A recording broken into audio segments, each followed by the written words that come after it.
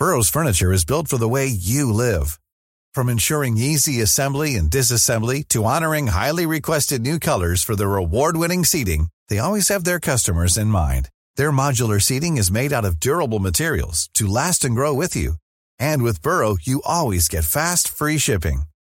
Get up to 60% off during Burrow's Memorial Day sale at burrow.com/ACAST. That's burrow.com/ACAST.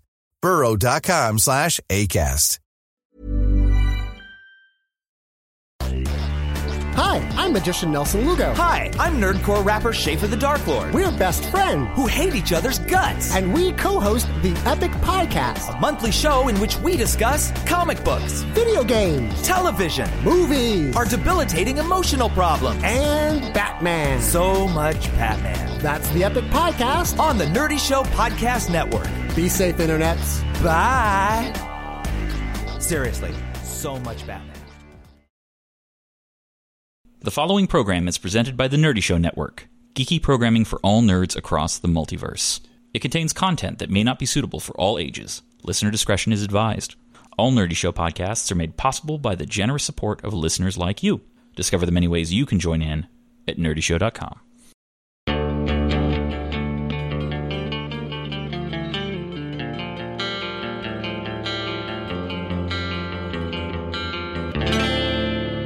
Hey everybody, welcome back. Yo. It's going to be kind of a lean episode, lean and fast. It's just me and Josh in a sidecar going down that lonely, lonely highway. It's not so lonely because we have each other. The highway's lonely, we aren't. We are providing the highway with companionship. Okay, so we've got a few things I want to go over today. I kind of want to get into theory crafting a little bit and making sure that we stay on focus without scope creep, because there's so much we want to add to this game and just build it up, and it can be anything and everything. But if we haven't even added in sex mechanics, which, I mean, I know Max has been pushing for it for the last 2 months. Specifically the pushing mechanic. Yeah. Yes. Mm-hmm. But, so if we get caught up on stuff like that, then the scope creep will outpace our game. So we're going to try to keep it narrow, keep it small until we have a completed product here. So probably a terrible segue for that is to talk about the world building for our game. Yes. Right now, we haven't given any attention towards languages as a mechanic in our game. And they don't have to be complicated. I don't think there should be a complicated language mechanic. No. But we haven't even named one language at all. So I went to our map, which was, by the way, randomly generated. And I think we can just use that as a guide for naming things. So a goal we set early was that language shouldn't be racial. It should be regional. Yeah, or cultural if it's not regional. Which makes more sense. And if you're going to go to a different area and trade with the people there, the languages they would know would be based on their travels, not on their race. Location, culture, religion. So we have an Akanosan Empire. Yes. And empires need a standardized language. Definitely. So because of the randomly generated giant map we have, Akanosh, we decided, is in the region of Jarnesia. Uh-huh. How about the Akanosan Empire speaks Jarnesian? I don't think so. No? No, I think it would be Akanosh. My thought was the Akanosan Empire is too new, right? Because it started only 172 years ago. Okay. Does that make sense? Yeah. Like maybe the city of Akanosh was a place and had been there. But it was in the Jarnesian area. The region, yeah. Maybe not even a country, because there could be countries that have different names, but this whole region is called Jarnesia, so they speak Jarnesian. How about just Jarnese? Jarnese. Whenever we can not use Esian. Okay. Because there's some words where you just kind of have to. If you can get that shortened, I think we should use it. So let's think about how language is shortened. The names of languages are shortened in English right now. Yeah. Spanish, so yes. Jarnish.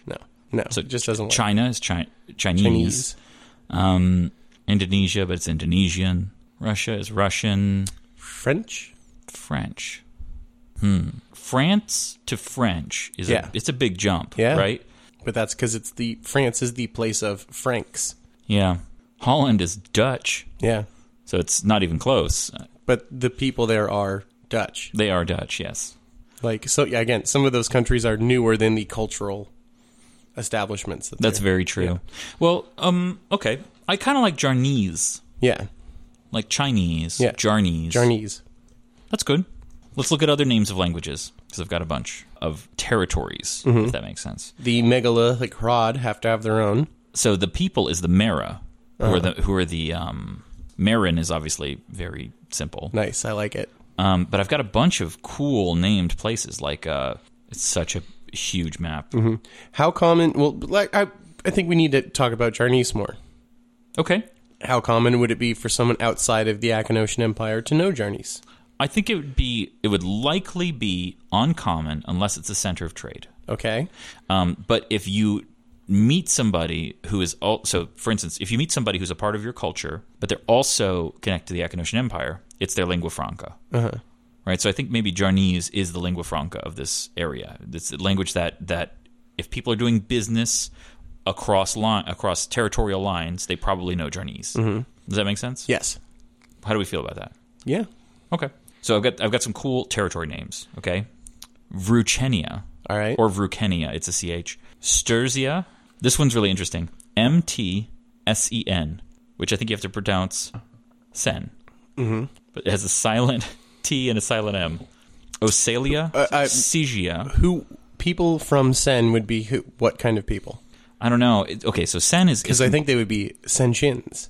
Sentians. That's true. Yeah. And then the language would be Senshin. Which, spell... I mean, okay. Here's the problem with using... Just the practical problem of writing it down. Yes. In our book. Is that it's the most presumptuous hipster name. Yes. Is that it begins with a silent M and a silent T. Yep. MTSENIAN. Yep. Senshin. Or that'd be Senian. So you put a T on the end. TIAN. Senshin. Maybe. Let's put that down for maybe. All right. There's a lot. I just like the way it... As soon as you know how it's pronounced, it feels really good. There's a lot of lingual baggage there. Well, I guess one of my favorite lore-wise, one of my favorite races in Vampire the Masquerade was the Zimichi, which people argue about how to pronounce that because it's like TZ. Oh, is that the flesh sculptor one? Yeah. The Forgotten House. Are they forgotten? I know they're Sabat. They're Sabbats. There's a place called either Cheria or Caria. It's Cheria. Mm-hmm. I was saying you could think Carrion, that's fine, but if you say Carrion aloud, people think bottom feeders. Yes. And if you say Karen, people think of they need to talk to your manager. There's Aconia, Laronia, Runium, which sounds like an element, Mepoikia. How close are these areas? Those areas are right next to each other. Okay, because I don't think all of them need their own language group. No. They could be different kingdoms. Well, we could have even a small area. Yeah. That the language is the dominant. Yeah. Language of the area. Well, that's what I'm kind of looking for. Is what we're going to do? Like what, 5 or 6? Let's major languages. Let's do 5. Okay. Let's stick it to 5. So we got 1. I want to do 5 living languages, and then I want 2 dead ones. Can we do that? Absolutely. All right. I almost think Savathian should be counted as a dead one. I think it should be a dead living language. Well, I don't think anybody speaks it anymore, right? Like the language was lost the moment the Doom happened. But it's still written. There's still books and books and books. But it's like Latin. Yeah. Okay. So and people know it, but scholars know it. Right. So the Mera, the Egyptian-esque megalithic Hrod, live in the territory of Lagus, Lagus. I like that. Yeah. We could say there's like Tagalog is a language in Philippines, but has nothing to do with the name of the Philippines. We'd say the Philippines are also named after King Philip. Let's see what's the language of Lagos? Because it has to. So if we think of these people as a megalithic culture, I feel like this is the one that the name should be related to the territory. Oh, I think opposite. It's old, way older than that. It's older than the colloquial term for the space. Okay. I think that should be named after the culture. So it should be Marin? I think it should be Marin. Yeah, and the culture is spread outside of that area too. And that is now, if that's where it originated, that's just where it originated. Maybe something with a prefix that's no longer used, like Conmer, and they're the Mera. Mm-hmm. Okay, I like that. Yeah. Conmer. It's languages. So the area, the Mera, the culture of the Mera, and the area of Lagos.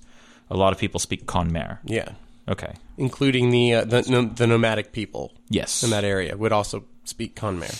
Yeah, we need. So let's do 2 more regional, and then we'll do one kind of... where them guff. Tell me where them guff at. Well, I was thinking like we could do one that's like not a forgotten language, but one that's like specific to either professions or lifestyle. Yes. It's almost like a thieves' cant, something like that.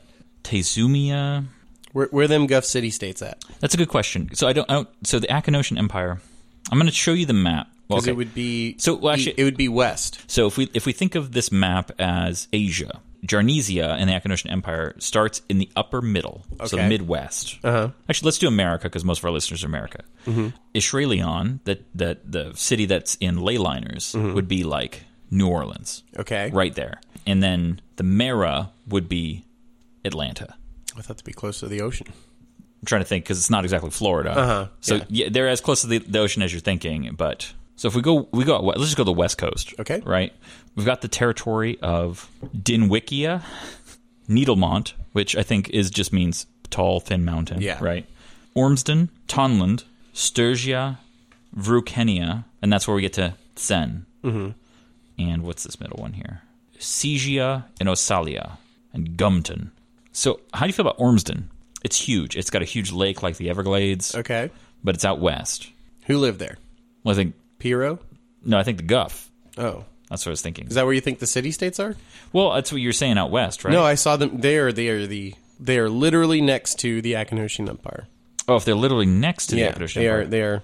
They could be in Gumton, but we can rename Gumton because I don't like that name. Post was the line between the Guff city-states and the Akanosian Empire. Here's Akanosh, here's Jarnesia, right? The whole territory. There's Gumton, but we've got Ormsden, which is the place with the... What's that little green spot? Doesn't have a name. But above it is Karska and Rauda. I think the green one is the Guff city. The Guff city-states are 3 cities. Okay, so here, maybe? This coastal... They took over this coast? It's got to be internal and small. Okay, there's a town called Exfort. EKS. Oh, that's way smaller than I thought it was. Yeah, the what's that one? Rauda. So Rauda. Okay, the Guff city-states are in Rauda. Let me write that on it. And I figure, like Romans spoke Latin, they would have stolen a language. Well, let's have them steal it from somewhere more west, then. Yeah. We've got Conmare, we've got Jarnes, Karskin. Karska is the area above Rauda. Korska, sorry. Populated by the Corsicans, who speak Korse. And the Guff city-states have adopted Korse as their language. Okay. Korse? Sure. Okay. So Korse is the language.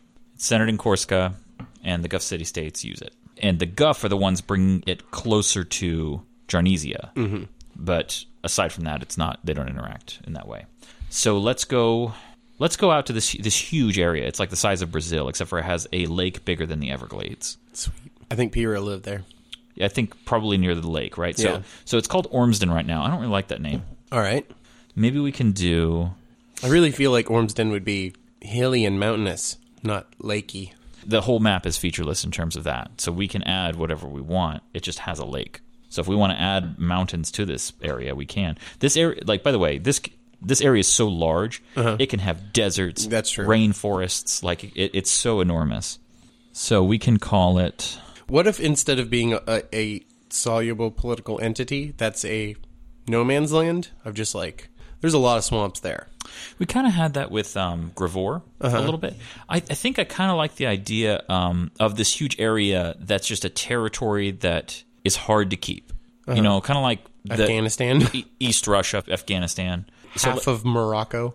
Well, let's think of a cool name for a language, and then we'll name the town, the place after it. Oh, I was thinking the place would be like literally just like the wetlands or the over there, or that's not a bad idea. Or like Solomon's Reach. But it would also, because it's so hard to traverse, there would be a major language group even amongst desperate people there because they just have to talk to each other.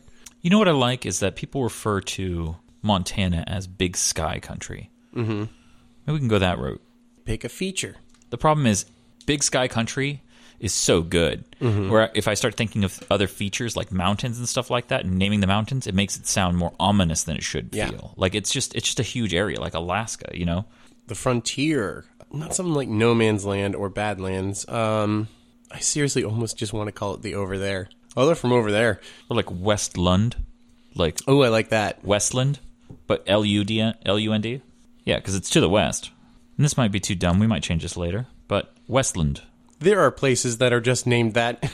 We would never name a place Newfoundland. Ever. Never. Or New South Wales. So maybe the Westland is a place that's so large, because it is enormous on this map. And it's just difficult to govern. It's composed of disparate watersheds, so it's hard to get them all working together. People there speak different dialects of... Think of like almost a one-word, like chitter. They speak chitter. Yeah, like Yiddish. It's kind of... And the way it sounds is how people pronounce it. Like barbarism and stuff like that. So he's just like, yeah, no, they speak chitter. And you're like, why? And he's like, because it sounds chittery. I think in that sense, how about like something like ragtag? They're very percussive. Yeah, just ragtag. They speak ragtag. I like that. Want to do that? Yeah. Just in Westland, they speak different versions of ragtag. Is that 4? That's 4. Now we need 5. Yeah, either it's religious or it's pertain to 5, a lifestyle. 5 we said 5 regional. No, we said 4 regional, 1 non-regional. We could do Tectoni, because they would have their own particular language. Oh, we could do something Gelt. Okay. Because they're litigious. They have a language that you could even make out some of the words, but it is the structure of it that is insane. They speak legalese. Yeah. Something overly formal. Hi. Hello. No, I'm just saying. Like, yeah. Hi. No, I'm with you. Senden. Thinking more actual descriptive. Like when you, I want this. When you read the word, you understand the word. I think this one needs to be functional rather than flavorful. Like its function is the flavor. So like high script, or like it literally could be called highfalutin. Right. And you'd be like, oh, I know, yeah, no, they're speaking highfalutin, an actual language. Like dialects of English, things like received pronunciation, something similar to that. Yeah, something that feels functional and linguistic when you say it. Like literally, like something like even they speak procedural. Or formal. Yeah. Kind of like the word dictum. I was looking at pact. Ooh, okay, so... Or commission. Lexicon. Ooh, okay. Is what is lex? What is the prefix lex? It's so lex is a proposition or motion for a law. Okay.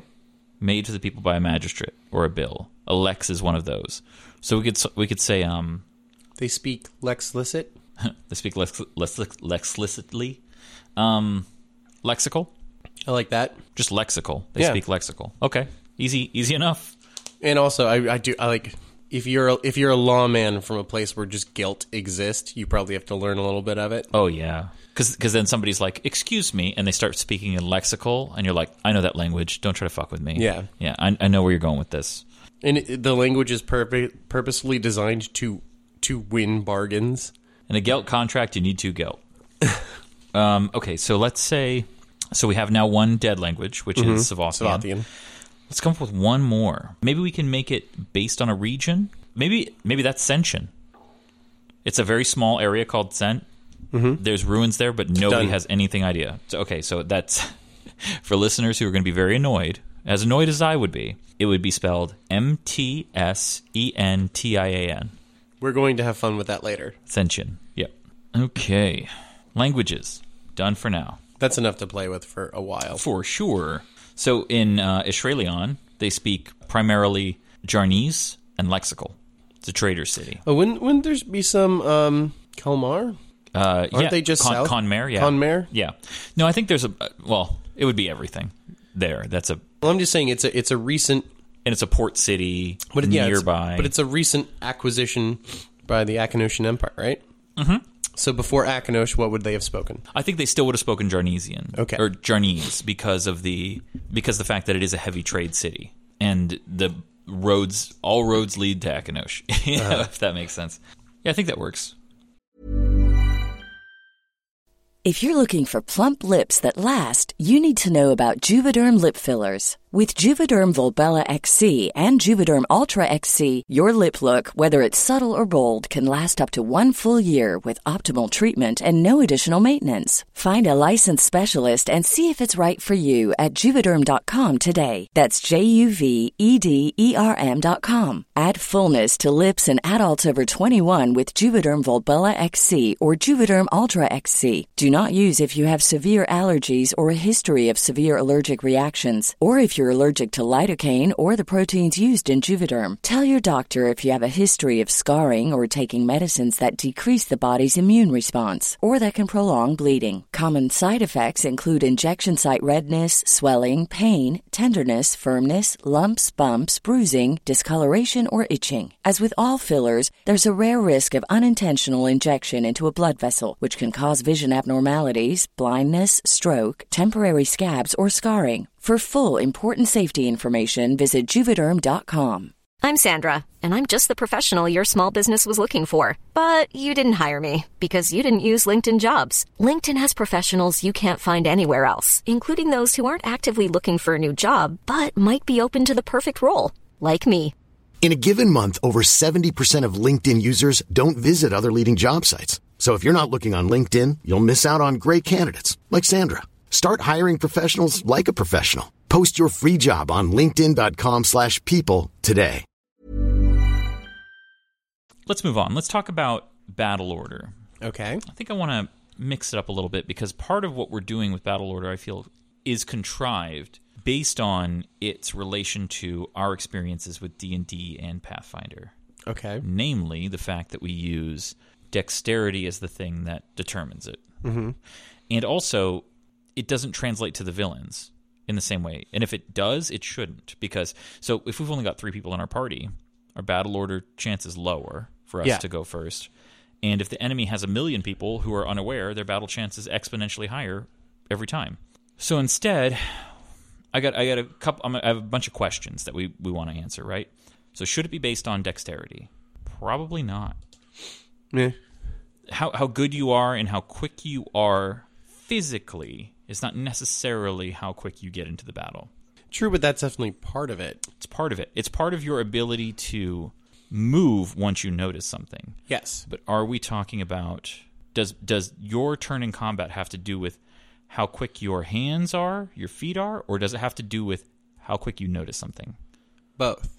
That's a good answer. I would have said notice. I would have said like awareness. You got to do both.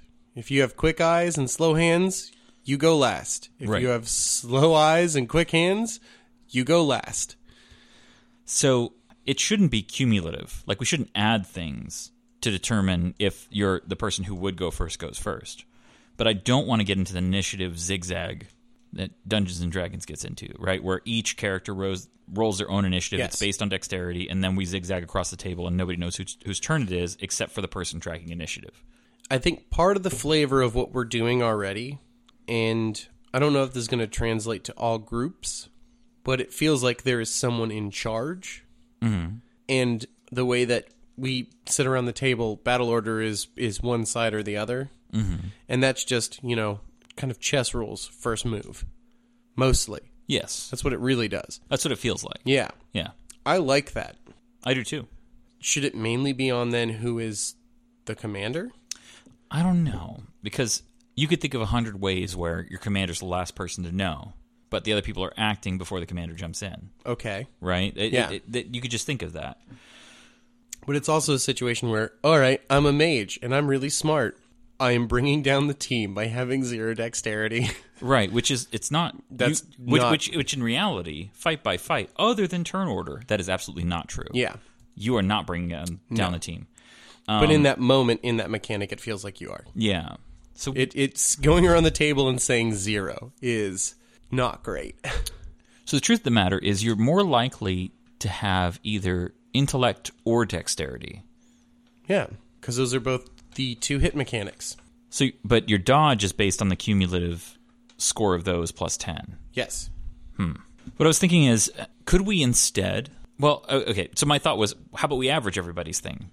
Mm-hmm. Well, now you're still having the problem of bringing down the group if you have low Yes. in dexterity. And even harder, in a way, if you're averaging. Yeah. Well, Probably about the same. Well, depending on what you're fighting is the problem. Like, if you're fighting a lot of high dexterity small monsters who in no way would notice your presence first, it still doesn't make sense. Mm-hmm. What if level could play into it as well? I'm into that. A more seasoned team is more combat ready at all times than someone less experienced. Now, this brings into a mechanic that we haven't addressed. But in Dungeons & Dragons and Pathfinder and these other games, there are challenge ratings, there are difficulty ratings for these things. And you could say the difficulty rating is usually relative to the level that you would face it at. And in terms like that, it's a very fair and reasonable thing if you were just to have them roll their challenge rating versus your group's average level. I feel like that would make sense mechanically to everybody. The problem is we don't have something like a challenge rating. No. We could fudge it for now until we do, because GMs should use something like a challenge rating. I feel like that's closer to what we want in terms of initiative or battle order. We say, what's your average level? I feel like that's an easier question. Well, I still think stats should matter in that, though. I still think the quick-witted, the quick, the reflexive. But here's the problem.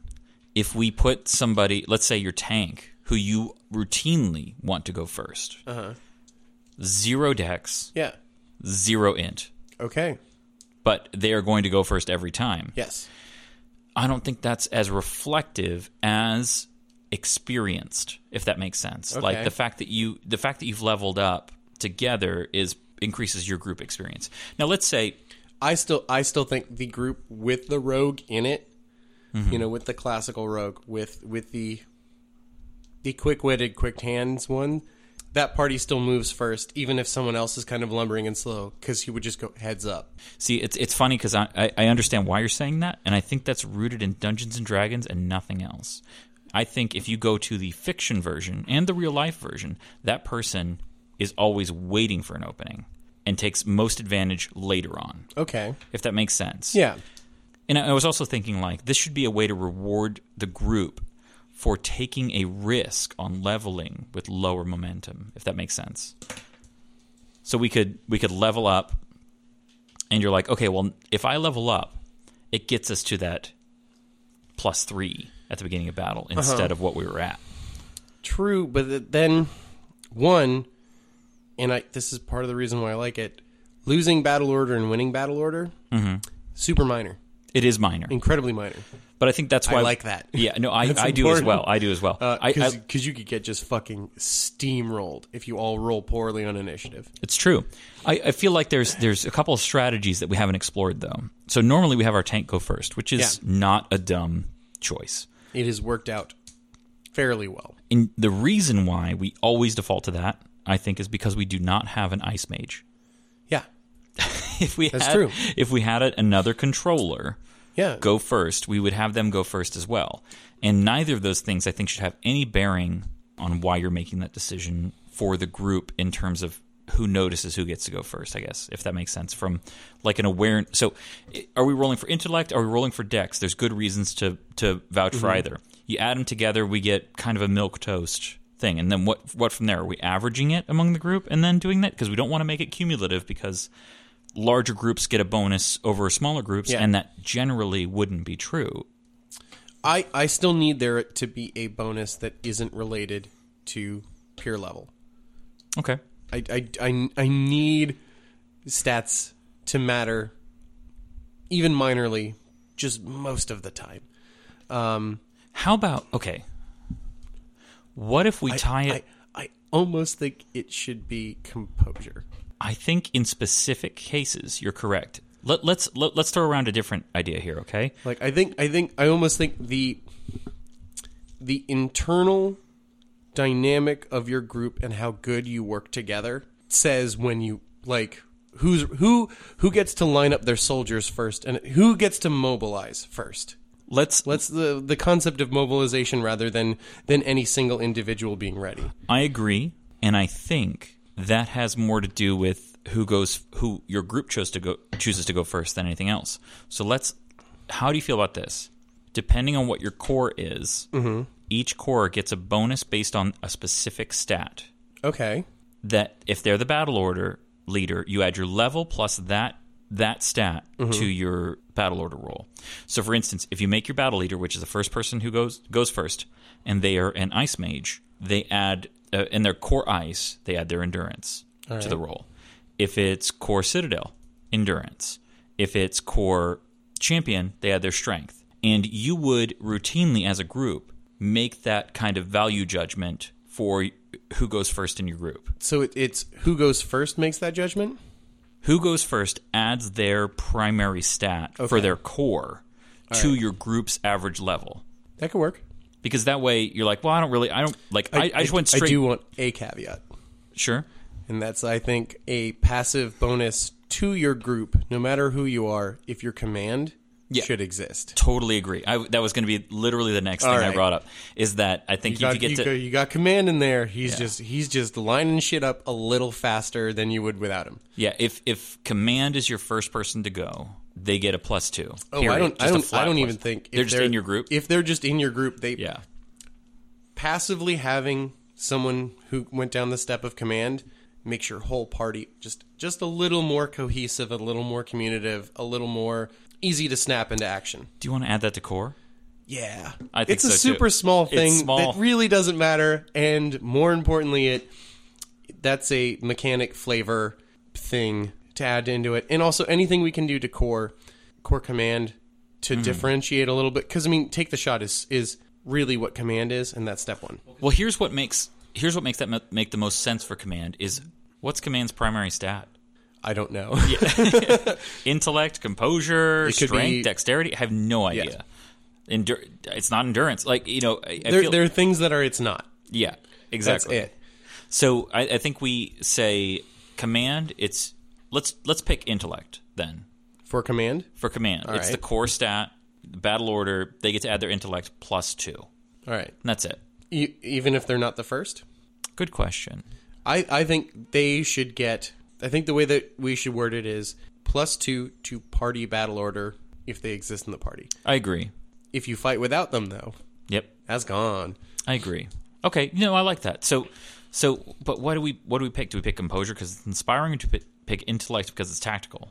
Well, let's go through each path, okay? And we'll make a decision. Yeah. We'll save command, probably.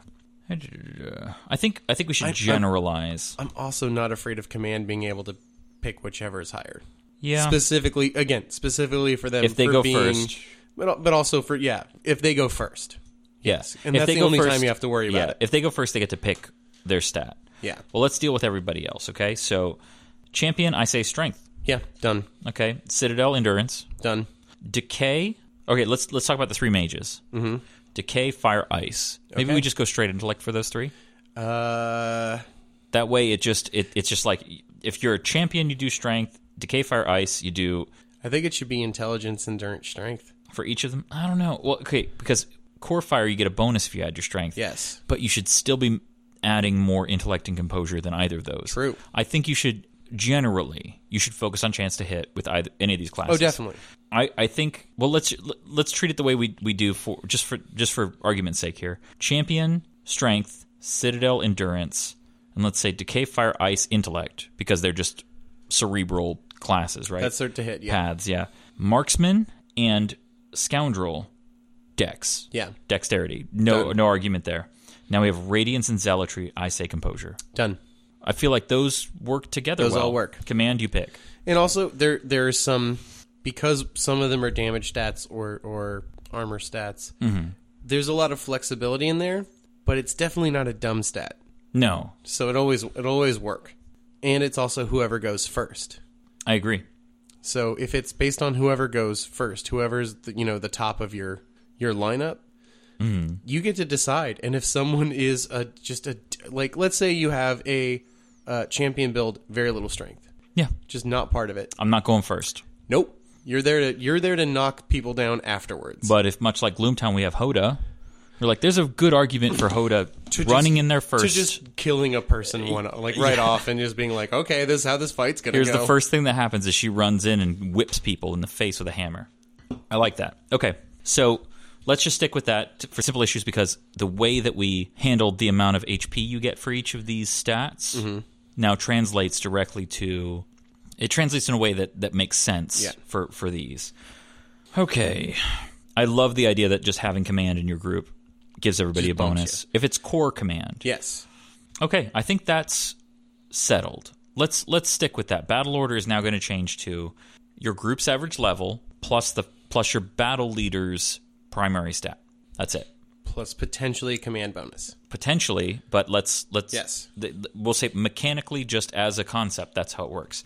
Command makes an exception for your whole group. Yes. If they're core command, which is core command is very powerful, but I feel like that's not obvious to people. No. The stratagem, the idea of its abilities it gets at core, I think people will have a hard time valuing because they won't recognize it immediately. Splashing into command feels better. Yeah, it does, but it's not necessarily better. So I think what we'll close out on is when we first started talking about this game and we decided we were going to do a hex grid or a grid of any kind, we had a little bit of an argument about, do we build this for a grid or do we build this for theater of the mind? And we decided, let's just do a grid so we know the rules make sense. I think we're at a point now where we've played it so much, I want to ask the question, what changes when we do theater of the mind?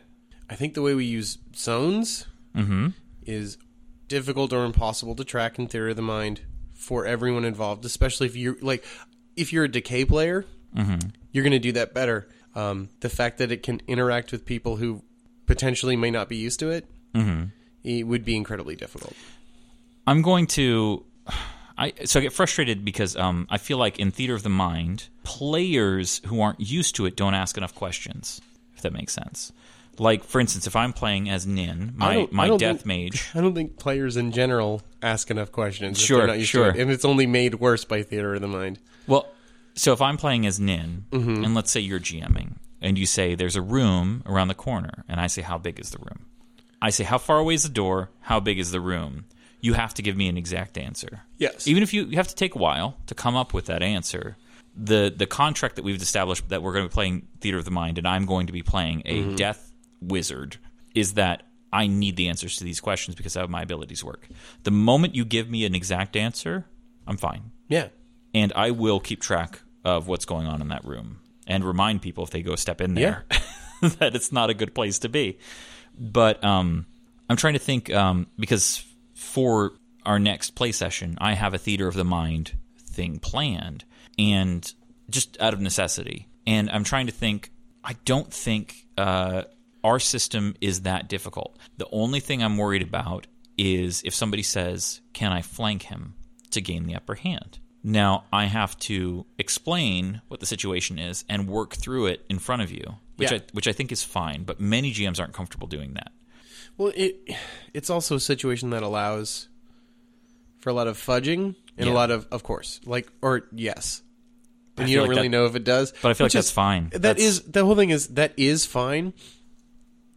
And I also hate it internally in my mind. Really? I despise it. I like the fact that the grid keeps you implicitly 100% honest no matter what. Only on positioning. Yeah, but that's so huge. It's huge. And... It stops you from making bad decisions 4 steps down the line in a way that I don't think Theater of the Mind does. True. Yeah. There is just I think there's a great advantage to unloading that part of the play into a physical part. Oh, I totally agree. It's notes about the physical things happening that you just get to look at. It's great. The where Theater of the Mind feels most appropriate for me, as somebody who likes the grid, somebody who will always opt for the grid if possible, is that if you're doing combat and it needs to be very mobile, yes, Theater of the Mind is so much better. Oh, way easier to go. You don't have to redraw. You don't have to do all this other stuff. But that also works for pacing because that gets to feel looser and a little more frantic. Mm-hmm. Yeah. So, I'm just thinking for what in our system is the most complicated in Theater of the Mind. That if somebody doesn't, because you know them, you know these people. Yeah. I say these people like they're totally different than us, but they're not. These people who don't prefer playing on a grid, which I've had great sessions not playing on a grid at all, like Ghostbusters. You know, by the way, Nerdy Show, Ghostbusters Resurrection, fantastic podcast. Doug, one of the homebrew hombres, is the GM, the Ghostmaster. I don't hate Doug. That's my official stance. Yeah. Liam's actual official stance is that he adores Doug. That is not my official stance. That's my personal stance. Please don't confuse the two. So I think what changes the most, what becomes most difficult in our system, in Zones, Theater of the area, Mind, cones. rays, I think, are the most complicated. Ooh, you're right. Multiple hits. Mm-hmm.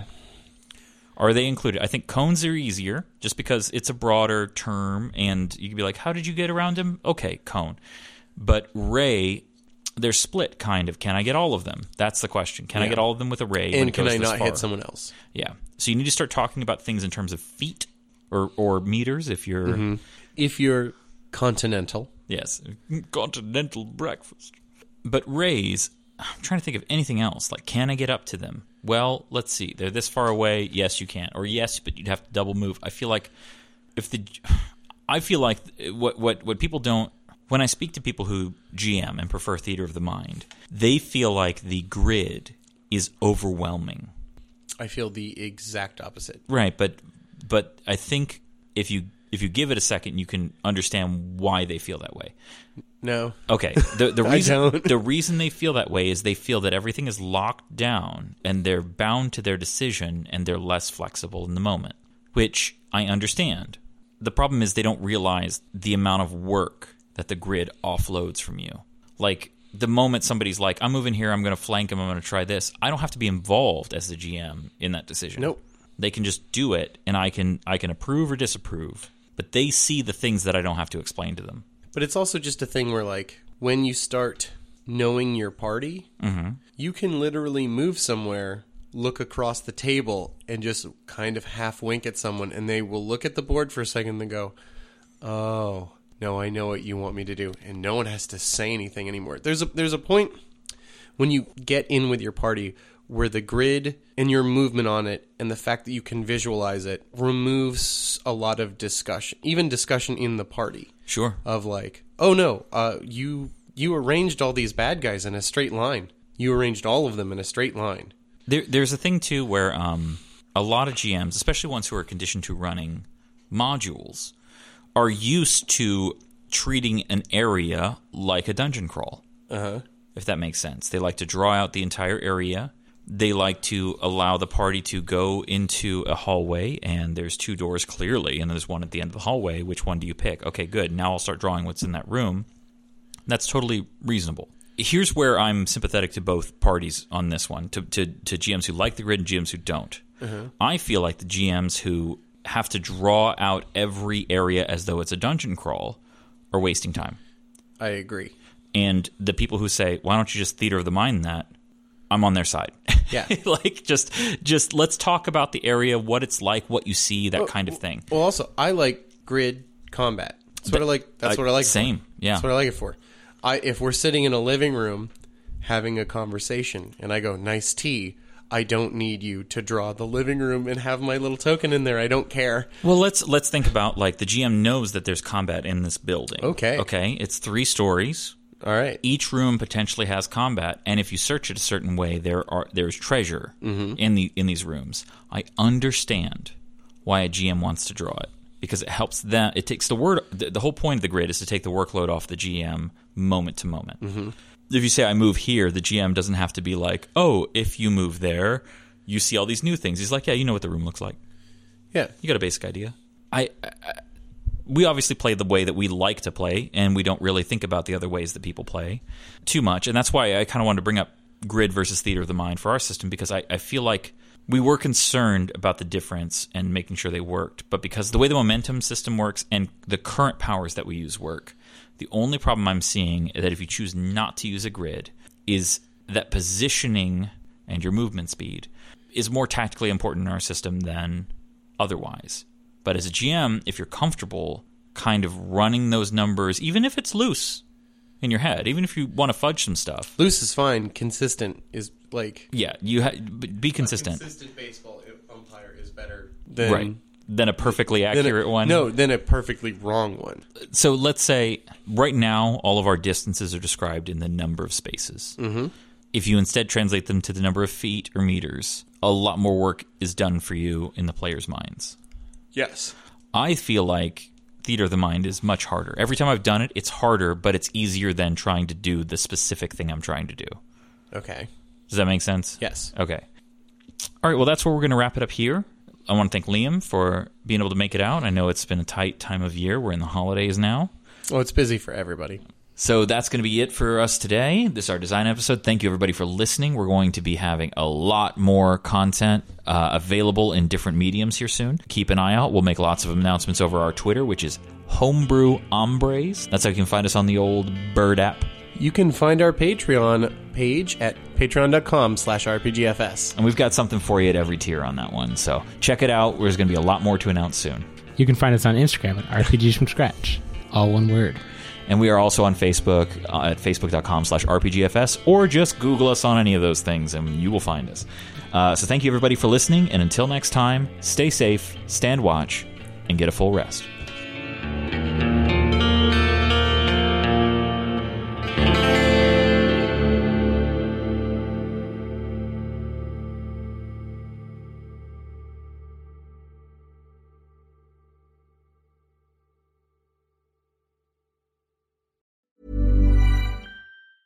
Hi, I'm Daniel, founder of Pretty Litter. Did you know cats tend to hide symptoms of sickness and pain? I learned this the hard way after losing my cat, Gingy. So I created Pretty Litter, a health monitoring litter that helps detect early signs of illness by changing colors, saving you money and potentially your cat's life. Pretty Litter is veterinarian developed, and it's the easiest way to keep tabs on your fur baby's health right at home. Go to prettylitter.com and use code ACAST for 20% off your first order and a free cat toy. Terms and conditions apply. See site for details.